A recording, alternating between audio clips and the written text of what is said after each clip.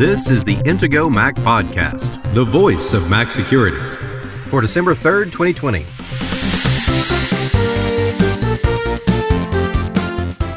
How new security features in Big Sur might be a problem. Amazon opens a Wi-Fi sidewalk. Plus, Kurt tells us his experiences with Apple's newest MacBook Air featuring Apple Silicon.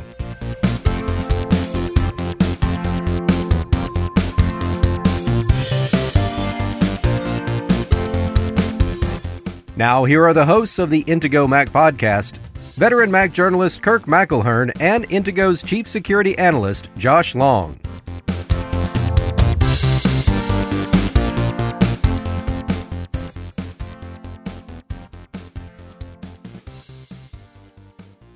So, Josh, did you buy anything on Black Friday or Cyber Monday? I actually didn't this year. Really? I checked, I looked for some deals, and I kind of browsed through. I usually kind of take a look and see what Amazon is offering, and there wasn't really anything that stood out to me. My wife did pick up a few things. She happened to notice that there was something that we had on one of our wish lists that went on sale, and so she grabbed that, and she said, "You can just give this to me for Christmas this year." Okay, well, thanks, dear. So, but yeah, I didn't really see anything that stood out to me. Obviously, we should mention that we've still got our Intego sale ongoing. Last week, if you listen to the ad in the middle of the program, you know that we had a special offer of 65% off for Black Friday, and we've actually extended that offer beyond Cyber Monday, so it's going all the way through, I believe, this Saturday. So if you're listening to this on Thursday or Friday or Saturday, you should be able to still get that same deal as part of our Cyber Week promotion. And there'll be an advertisement about midway through the podcast. Yep. Well, I've got some new stuff, and we're going to talk about it in the second half. I got a new MacBook Air, but I want to start with a listener question. I got an email from a listener to the podcast in Canada who wrote me in French because he had heard me mention on the podcast that I speak French, and he didn't want to write such a complicated email in English. So if anyone does want to write in French, feel free. I do understand French. He was pointing out that he was looking in Disk Utility, and there's this weird-looking volume, and it's named com.apple.os.update, followed by all these weird letters and numbers. And this is actually, he was worried that this might be some sort of security issue. This is actually a feature, not a bug. In the newest version of macOS, Big Sur, there is a new, what would we call it, a security feature. It's called a signed system volume.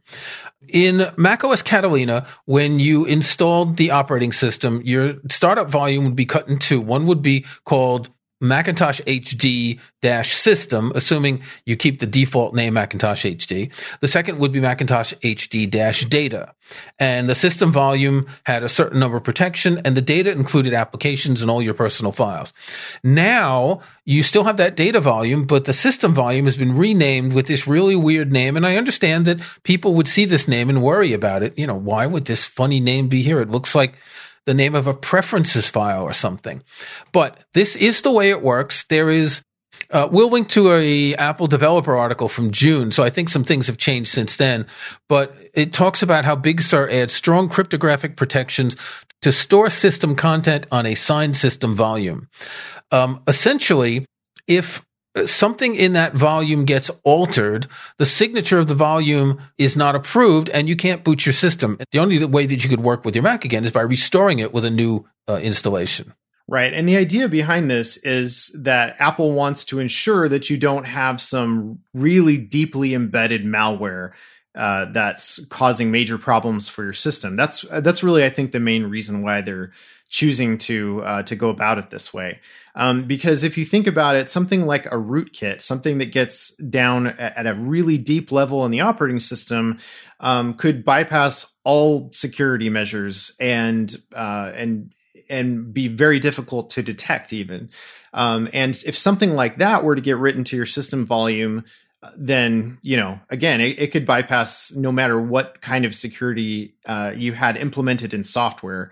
And so I think Apple's intent here is to try to further make it difficult for malware to get in at a deep level into your operating system without it really throwing a lot of major red flags and forcing you to have to restore the operating system. Of course, this leads to some complications. We both use software called Audio Hijack from a developer named Rogue Amoeba. What it allows you to do is to record any audio on your Mac. So in my case, I'm recording the audio that goes in through my microphone and my mixer. I'm also recording the Skype audio in case something happens to your recording on your Mac. And this is common. Most podcasters do this. Audio Hijack installs a bit of software called ACE, Audio Capture Engine. It's just basically like an audio plugin. But the problem is that now under Big Sur, you can't really install this normally. We're going to link to a tutorial on the Rogue Amoeba website to show what you have to do. You have to reboot your Mac in recovery mode. You have to open the startup security utility. You have to change the security policy to reduced security. Then you have to reboot again to be able to install this. Now, notwithstanding that this is incredibly complicated, what worries me about this is that if users get used to having to do this, and you won't have to do this for a lot of apps, but apps that want to record audio, video, maybe do other things. If users get used to doing this for normal apps, can they get tricked into doing this for malware as well? That's exactly the problem is that, typically we see things like Trojan horses. Trojan horses are probably the most common type of malware on the Mac. And most often, for whatever reason, bad guys who make malware try to make it look like a Flash player installer or Flash updater. This is really kind of amusing because we're getting to the point where Flash Player is just about dead. I mean, at the end of this month, Adobe has said for years that they're not going to release any more security updates, any more bug fix updates. It's dead as of the end of December 2020. Yet malware makers are still primarily pretending to be Flash Player. And so they have these Trojan horses. They have websites, first of all, that look like they are a website notifying you that your Flash player is out of date, and they trick you into downloading it. And then when you run that installer or updater, what it's actually doing is installing malware on your machine.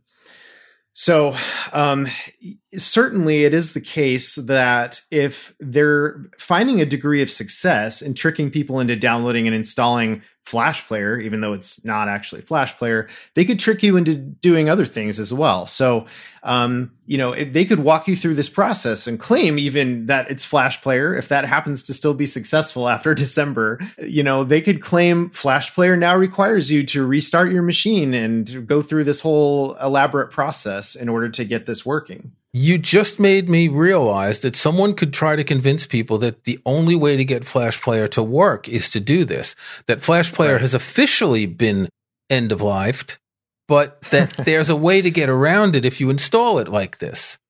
Now, the thing is, who really needs Flash Player other than what's that game website you keep mentioning? Oh, yeah. There's a cartoon website, homestarrunner.com, that I always like to go to. And there's a lot of like educational websites, mostly kindergarten through second grade type games that kids might want to play that are built in Flash. And there's not some of these websites still haven't been migrated to something more modern like HTML5. Okay. So remember, Flash is dead. But if you do see an app that asks you to go through this process, be wary. Make sure it's a legitimate app. Amazon's doing a thing that we both agree isn't very cool. They've come up with something called Amazon Sidewalk. What it is it's a way to use some of your internet bandwidth and share it with other users of Echo products and Ring products. It will create what's called a sidewalk bridge connection at a certain frequency that's not used for other things.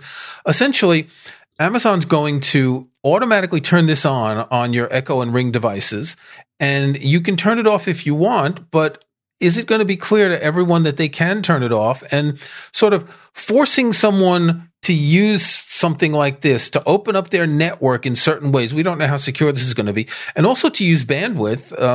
You may have a bandwidth cap that could be a problem. This is really just wrong. Yeah, what's really crazy about this is that Amazon actually sent this notification to customers last week. And they said that, or they implied that this is all going to be on by default, because the exact wording that they used is Sidewalk is coming to your Echo device later this year, but you can disable this feature at any time from the Amazon Alexa app. So that makes it sound like this is going to be a feature that's enabled by default. Amazon says that the Sidewalk Bridge functionality will allow certain devices, they say, such as Ring cameras and Echo products, to be able to connect to this Wi-Fi. So if, for example, maybe you don't have a really strong Wi-Fi signal at the front of your house where you've got your Ring doorbell installed, but maybe your neighbor has a much stronger signal from where your doorbell is, then theoretically it could hop on their Wi-Fi. And that in itself is not necessarily a security concern, because all of the communication to your Ring device should be encrypted. But where, as you mentioned, this is kind of more of a concern is, for one thing, yeah, there's bandwidth utilization. And Amazon doesn't necessarily know whether you might have a bandwidth cap because of your internet service provider or how close you are to reaching your cap. Amazon would have no way of knowing that. But then the other thing is, this kind of makes you wonder if certain devices can connect to this special Sidewalk Bridge network. How long is it going to be before somebody else figures out how to exploit this and break into anyone's Sidewalk Bridge and get, and be able to use anybody's Wi-Fi network if they just walk down the street and find somebody who happens to have a device with Sidewalk enabled. So hopefully Amazon will get some feedback from customers that tell them, we really don't think this should be enabled by default. And with any luck, this won't be something that they'll globally enable. And so if you are concerned about this, you might want to let Amazon know. Okay, we got news of an extraordinary hack. We usually talk about the fact that if there's a vulnerability on an iPhone or a Mac, that someone needs physical access. But here, a security researcher at Google's Project Zero has published a 30,000-word blog post. We'll link to that. We'll also link to a summary on Mac Rumors, talking about an exploit that could let hackers remotely access nearby iPhones. And this went over Wi-Fi, and it uses a couple of things like a Raspberry Pi, etc. This was patched back in May, so I would assume that most people have updated their phones to protect against this. I don't know if older devices can't be updated for this. It's a pretty scary hack because it really does seem to cut through that sort of remote physical access barrier that we've always imagined for these things. Yeah, this was discovered by a researcher named Ian Beer, who works for Google's Project Zero. And Ian, by the way, is a great, amazing security researcher. Like, he's come up with all kinds of really clever things. He's actually spoken at the Objective by the Sea conference in the past. And this is a really, really cool hack. So basically what he discovered was first of all, in 2018, Apple actually released an iOS beta version that Apple accidentally shipped without stripping out some of the function names. And so he was able to sort of figure out a lot of context about how things work in the operating system that normally just would not be available to people. And so he kind of has been keeping an eye on that. And he did a bunch of investigative work. And he found out that Apple Wireless Direct Link, or AWDL, had a vulnerability, and he said that he was able to exploit this vulnerability using a laptop and a Raspberry Pi, which is sort of a little device that you can plug into a network, and a couple of Wi-Fi adapters. So it took him 6 months to develop this exploit. But by the time that he was done, he could hack into any iPhone, and this would also be any iPad or iPod Touch as well, that was in the vicinity. So if it was in radio proximity, he could hack into it. So what exactly does that mean, that he could hack into it? He could run arbitrary code on it. He could steal all the user data. So some of the things that he could obtain would be their photos, He could even potentially get cryptographic keys and passwords stored in the keychain. He could get their emails, their messages. Basically, he could get anything that he wanted to, any data that was on this phone. So this is like an amazing attack. Like, incredible that he was able to figure this out. You can't do better than this, can you? No, this is like, again, you have to have relative proximity. This is not something, thankfully, that you could exploit over the internet. No, but you could be in the next office or the next room or in a hotel, in the room adjacent to someone else. Yeah, we've often mentioned that if you have physical access to a device, then all bets are off. But this isn't even requiring physical access. You could just be near somebody. You could be there, across, the next house over, or another room if it's, in an office building or something like that. And you or on the same bus or subway car. Yes, exactly. And we've mentioned before that when I've gone to, I think, RSA conference in San Francisco, if I'm taking the train there, and I take a look at who I can airdrop to, there's like 50 people that all have airdrop enabled for everyone. And I'm like, wow, people just don't secure their devices. Well, okay. So in this case, as long as you're running the latest version of iOS, you're safe. So if you've got iOS 14 point, whatever they're up to now, you're safe. If you've got the latest version of iOS 12 even, Apple did release a patch for that. So this is iOS 12.4.7 or later will have this fix implemented. Now, it's important to note that some older iOS devices cannot be upgraded to iOS 12 or iOS 14. And that's where this is still a problem. And we talked about that in last week's episode about Black Friday. If you see a cheap deal on an iPhone 6, don't buy it because you can't upgrade it to a more recent operating system. And this is just one of the many security vulnerabilities that it's going to have.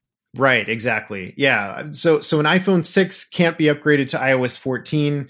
An iPhone 5C or similar generation or anything older than that, you're not going to be able to upgrade to a new enough version of iOS. You're certainly not going to get the newest version. And in some cases, you may not even be able to get iOS 12, which it does seem like Apple is still patching major vulnerabilities for at this point. We'll see how long Apple does continue to do that. Okay, let's take a break. When we come back, we're going to talk about the new MacBook Air. If you missed our Black Friday sale, we've got great news for you. We've extended our extra special offer through this Saturday, December 5th. First-time buyers of Intego's Mac Premium Bundle X9, the ultimate Mac protection and utility suite, can get an incredible 65% savings. Use the special promo link in the show notes to take advantage of this limited-time offer. Tell your Mac-using friends and family or buy it for them as a holiday gift. To get 65% off, remember to use the Cyber Week promo link in this episode's show notes. And while you're there, you can also find a great deal on Intego Antivirus for Windows. Intego, makers of the best protection software for Mac and now for Windows too.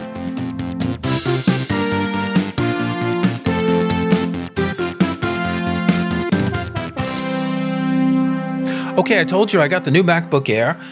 I decided to get the cheapest one. So here's the way I use my Macs. My main work is an iMac, and I've always had a secondary Mac, which I use for testing, which I use to set up user accounts for screenshots and special projects. And sometimes I want to just work in a different environment than on my desk, so I use it on my lap.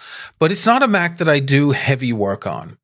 The new M1 Mac, and we talked about this a couple weeks ago, this sounded really exciting, the way Apple was talking about how fast they are and the battery life. And I was a little bit skeptical. And particularly, I didn't want to spend a lot on a new Mac. I have an 18-month-old MacBook Pro, which I'm going to sell now. And I figured, what if I just buy the cheapest MacBook Air, $999, 8 gigs of RAM? Now, I can't remember the last time I had a Mac with only 8 gigs of RAM. I've always put extra RAM in because, as we all know, that's the thing that makes the most difference. But with everything I'd read about this, I thought I'd take a chance, and wow, I'm impressed. I don't do 4K video rendering on my computer, whichever computer it is. I do the kind of tasks that everyone does. I mean, in the past week, I've used this Mac a lot. I've written some articles. I've edited some photos. I've edited a podcast. I've done the basic type of work that's 95, 98% of people do. If you do 4K video rendering, don't even listen to this. You might be surprised because you might actually be able to do some. I didn't test that. But what I found is just in terms of speed, all of the benchmarks that have been published show that it's faster than any Intel Mac. Remember, this is the cheapest Mac that's faster than the iMac Pro that was $5,000 when it came out. I think it's still sold at $5,000, isn't it? Even the emulation, we've talked about Rosetta, which is the code that allows non-Apple Silicon specific apps to run in emulation. So Intel code can still run on these. Is still faster than other Macs. This is for single core performance, right? So all Macs have multiple cores. This one has 8 cores. I think they all have 8 cores, in fact, all the M1 Macs. Most of what we do is single core. It's web browsing, it's email, it's Twitter, it's Instagram, whatever. There's not that much we do that really exploits multi-cores. There's nothing in this Mac that's slow, whether it's opening apps, whether it's switching from app to app. There's no lag anyplace. I'm really impressed. I haven't had one glitch with this. I haven't had one moment that suggested, do I regret buying the cheapest Mac possible? Really? That's interesting. I think a lot of people are, for the most part, having a really good experience, but it seems like most people say that there's 1 or 2 things that they just can't get working. Or, they've had a little glitch here or there, but for the most part, it's working fine. So you've had no issues with it? Okay. Well, the only problem I have is sometimes my Apple Watch won't unlock it. But I have that on all my Macs from time to time, and basically everything needs to be restarted, and that'll sort out. But nothing else. Everything is fine. Worth pointing out that they've got a new keyboard. I never had a problem with keyboards on my laptops, but so many people have. A certain key will stop working, for example. So this goes back to the scissor keyboard type, and it's redesigned. It does feel different. It feels a little stiffer than my other keyboards. I couldn't do my own benchmarks, and it's not really worthwhile because there are a lot of them. But what I did is I performed a few tasks that are relatively common on both my iMac and the MacBook Air. So my current iMac is 2.5 years old. It's a 3.6 gigahertz quad-core Intel i7, has 16 gigs of RAM. It's above entry level, but it's the 21-inch model, so it's got integrated graphics, and it's not the best, but still. I started with Pixelmator Pro. If you don't know Pixelmator Pro, it's a photo editing app which is doing some wonderful things with machine learning. One of them is if you take a small image, it can upscale it and make it look good. Instead of jaggies, you get sort of straight lines. So I took a 5,500 pixel image and downscaled it to 1,000 pixels across. Then on both my Macs, the iMac and the MacBook Air, I ran what they call the ML Super Resolution feature in Pixelmator Pro, and I clicked on both of them at the same time. When the MacBook Air was finished, the iMac was still at 38%. So basically, it's about 3 times as fast. Again, I can't time this exactly, but it seemed that would be a good benchmark of real-world usage. Another thing I tried was I took a 2 gigabyte zip archive of photos. And when you unzip an archive, you got 2 things going on. One is the speed at which the computer reads and writes the data onto the SSD or the hard drive. And the second is the processor. In fact, the processor is probably doing less work than the reading and writing. It took a bit under 14 seconds to unzip that on the iMac and just over 9 seconds on the MacBook Air. Now, that's for 2 gigabytes. If it was something a lot bigger, it would be a lot more noticeable. I did notice online, if anyone out there uses Xcode, you'll know that when you download an update to Xcode in the Mac App Store, it takes about 15 minutes afterwards to install. And apparently it only takes about 5 minutes on these new Macs. And I don't know why they're decompressing a whole lot. It's like 13 gigabytes and they're moving files. And this stuff that's going on the SSD makes a difference. You'll notice it. Then, now, we've talked many times about how many browser tabs you have open and the fact that it runs your fan all the time. Well, the MacBook Air has no fan. And as I told you last week, you got to get one of these, Josh. You'll never have fan noise again. Yeah, I'm tempted. I actually noticed that in your article, you specifically mentioned, but some people, including my co-host of the podcast, suffer from frequent fan noise and would love to have a silent Mac. Yeah, okay, yes. That's fair. That does describe me pretty well. Yeah, so I have 78 favorites in Safari currently, and I decided to open all 78 of them in new tabs. That's a pretty demanding task in any browser on any Mac. The thing, it didn't sweat. It was just, it's like it was smiling at me saying, okay, what else can you do?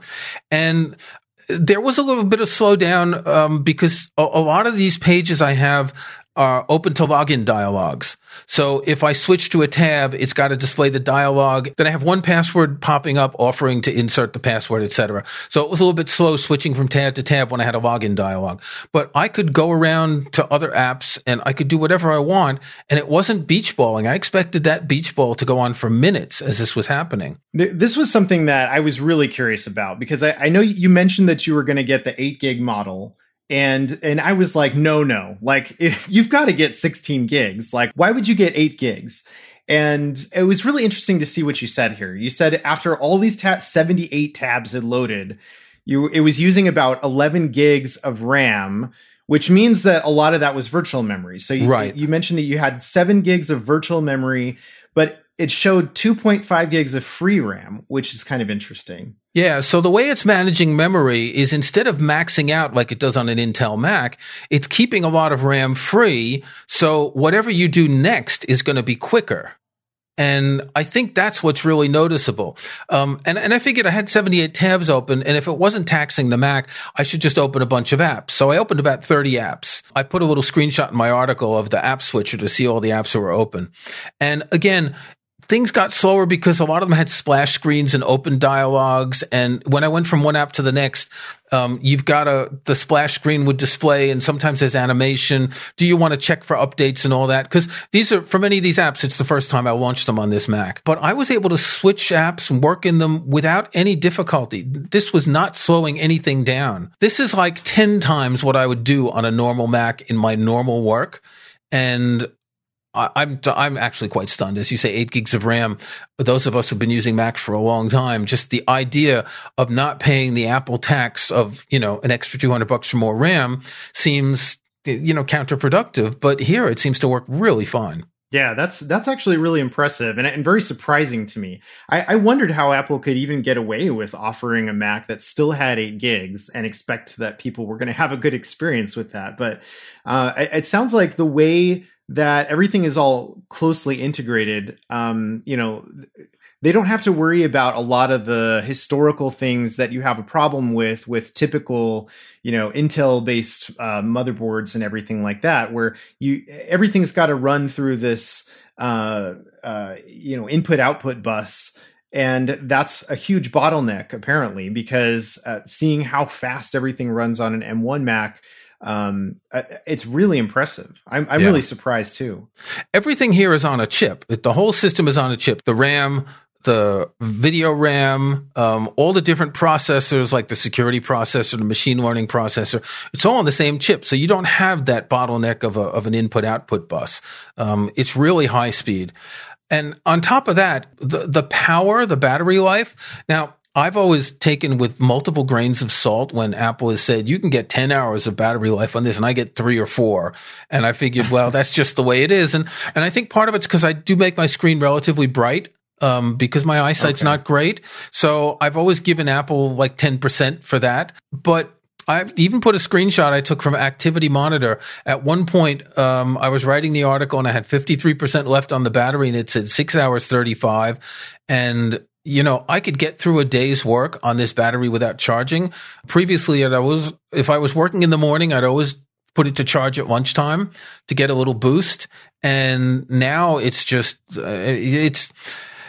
imagine if you're out, say you're on a plane, you won't have to worry about charging it. If you're out working in a coffee shop, whenever you can go back and do that, the same thing. This is going to make a big difference for a lot of people. You may not even need to carry an adapter with you if you're going out to visit a client. As long as it's charged when you go out, you may not have to worry about that in the future. Yeah, that's interesting. I do like that there's a lot better battery life on these. And again, this makes sense. It's because of how efficient everything is. With it being all closely integrated, saves a lot of power. And I actually would get probably a lot better battery life than you, because I always leave my screen at the dimmest setting whenever I'm out in public, just to make sure I eke out that little extra bit of battery power. Yeah, but you won't need to anymore. That's the thing. Yeah, your habits will change with this. That's what I find interesting. Now, this is not the time to imagine working on a laptop in a coffee shop, obviously. And I work from home and I rarely take it out with me. Again, it's my second computer at home. But for anyone who does, this will change the way you think about your computing. If you don't have to worry about the fan, and so that's the thing. The efficiency of the system on a chip generates less heat, so they can actually not have a fan on the MacBook Air. Now, they do have a fan on the MacBook Pro, and here's why. The processor is going to do certain things on the MacBook Air, and then it's going to slow down. So if you're trying to do something really, processor intensive, generating 4K video, for example, it's going to get a little slower on the MacBook Air because it knows that it can't keep up when it gets to a certain temperature. On the MacBook Pro, you've got a fan, so you'll be able to get a little bit more out of it. And if you really do need the processor power on a laptop, then the MacBook Pro is probably for you. The MacBook Air isn't. But you will have that fan. If Josh Long gets one of them and opens up Chrome, will he have the same problem? Will his tabs turn the fan on? I don't know, but this is, if you want a quiet Mac, this is the quietest you can get. If you remember, the 12-inch MacBook also didn't have a fan. It was very slow and the battery life was terrible on that one. So the only other difference that I see between the MacBook Air and the MacBook Pro is the brightness of the MacBook Pro is 500 nits versus 400 for the MacBook Air. Now, I don't know exactly what a nit is, but it seems, when I look at it at full brightness, it seems like, if I was working outdoors, I might want more.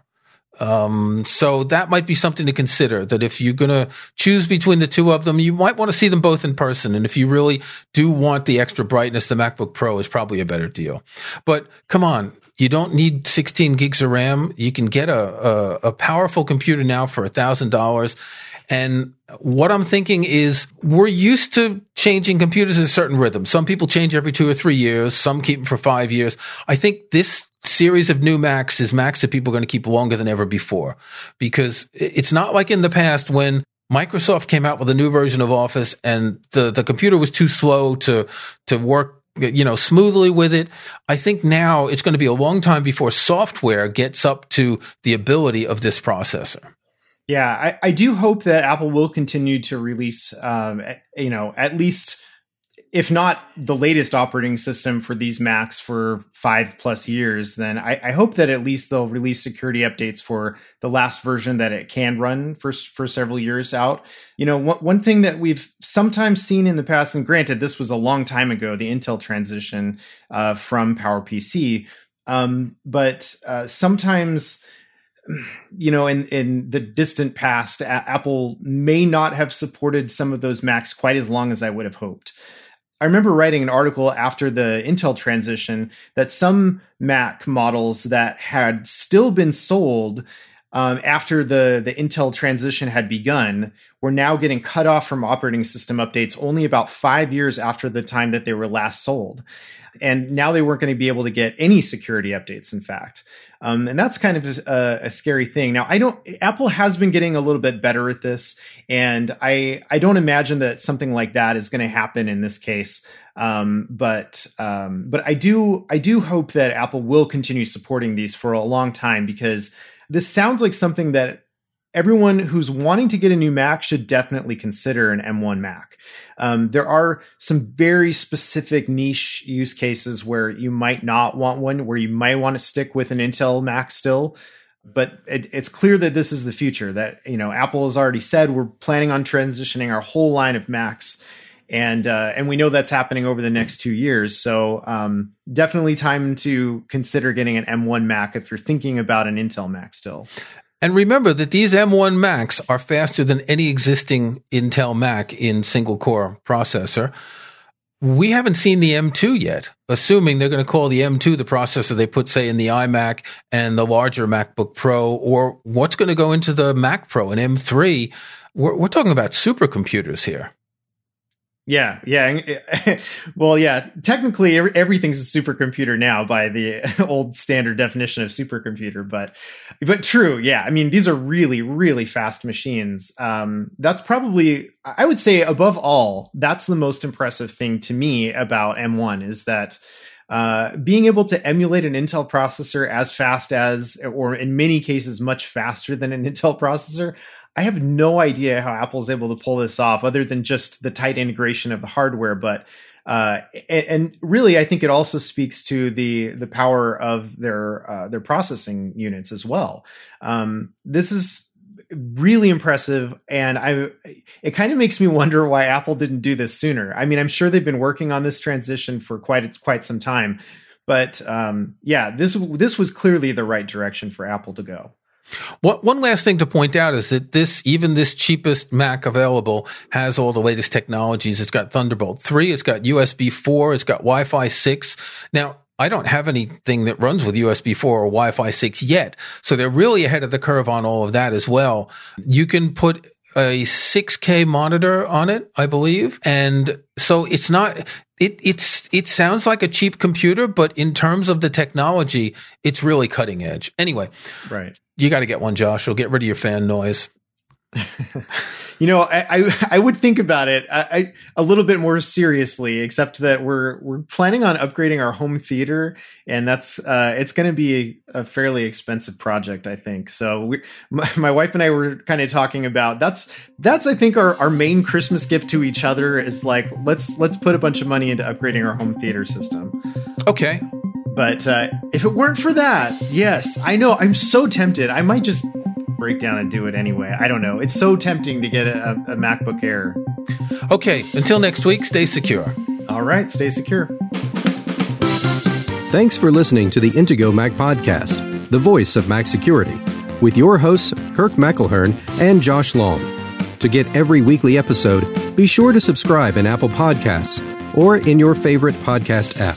And if you'd be so kind, leave a rating, a like, or a review. Links to topics and information mentioned in the podcast can be found in the show notes for the episode at podcast.intego.com. The Intego website is also where to find details on the full line of Intego security and utility software. Intego.com.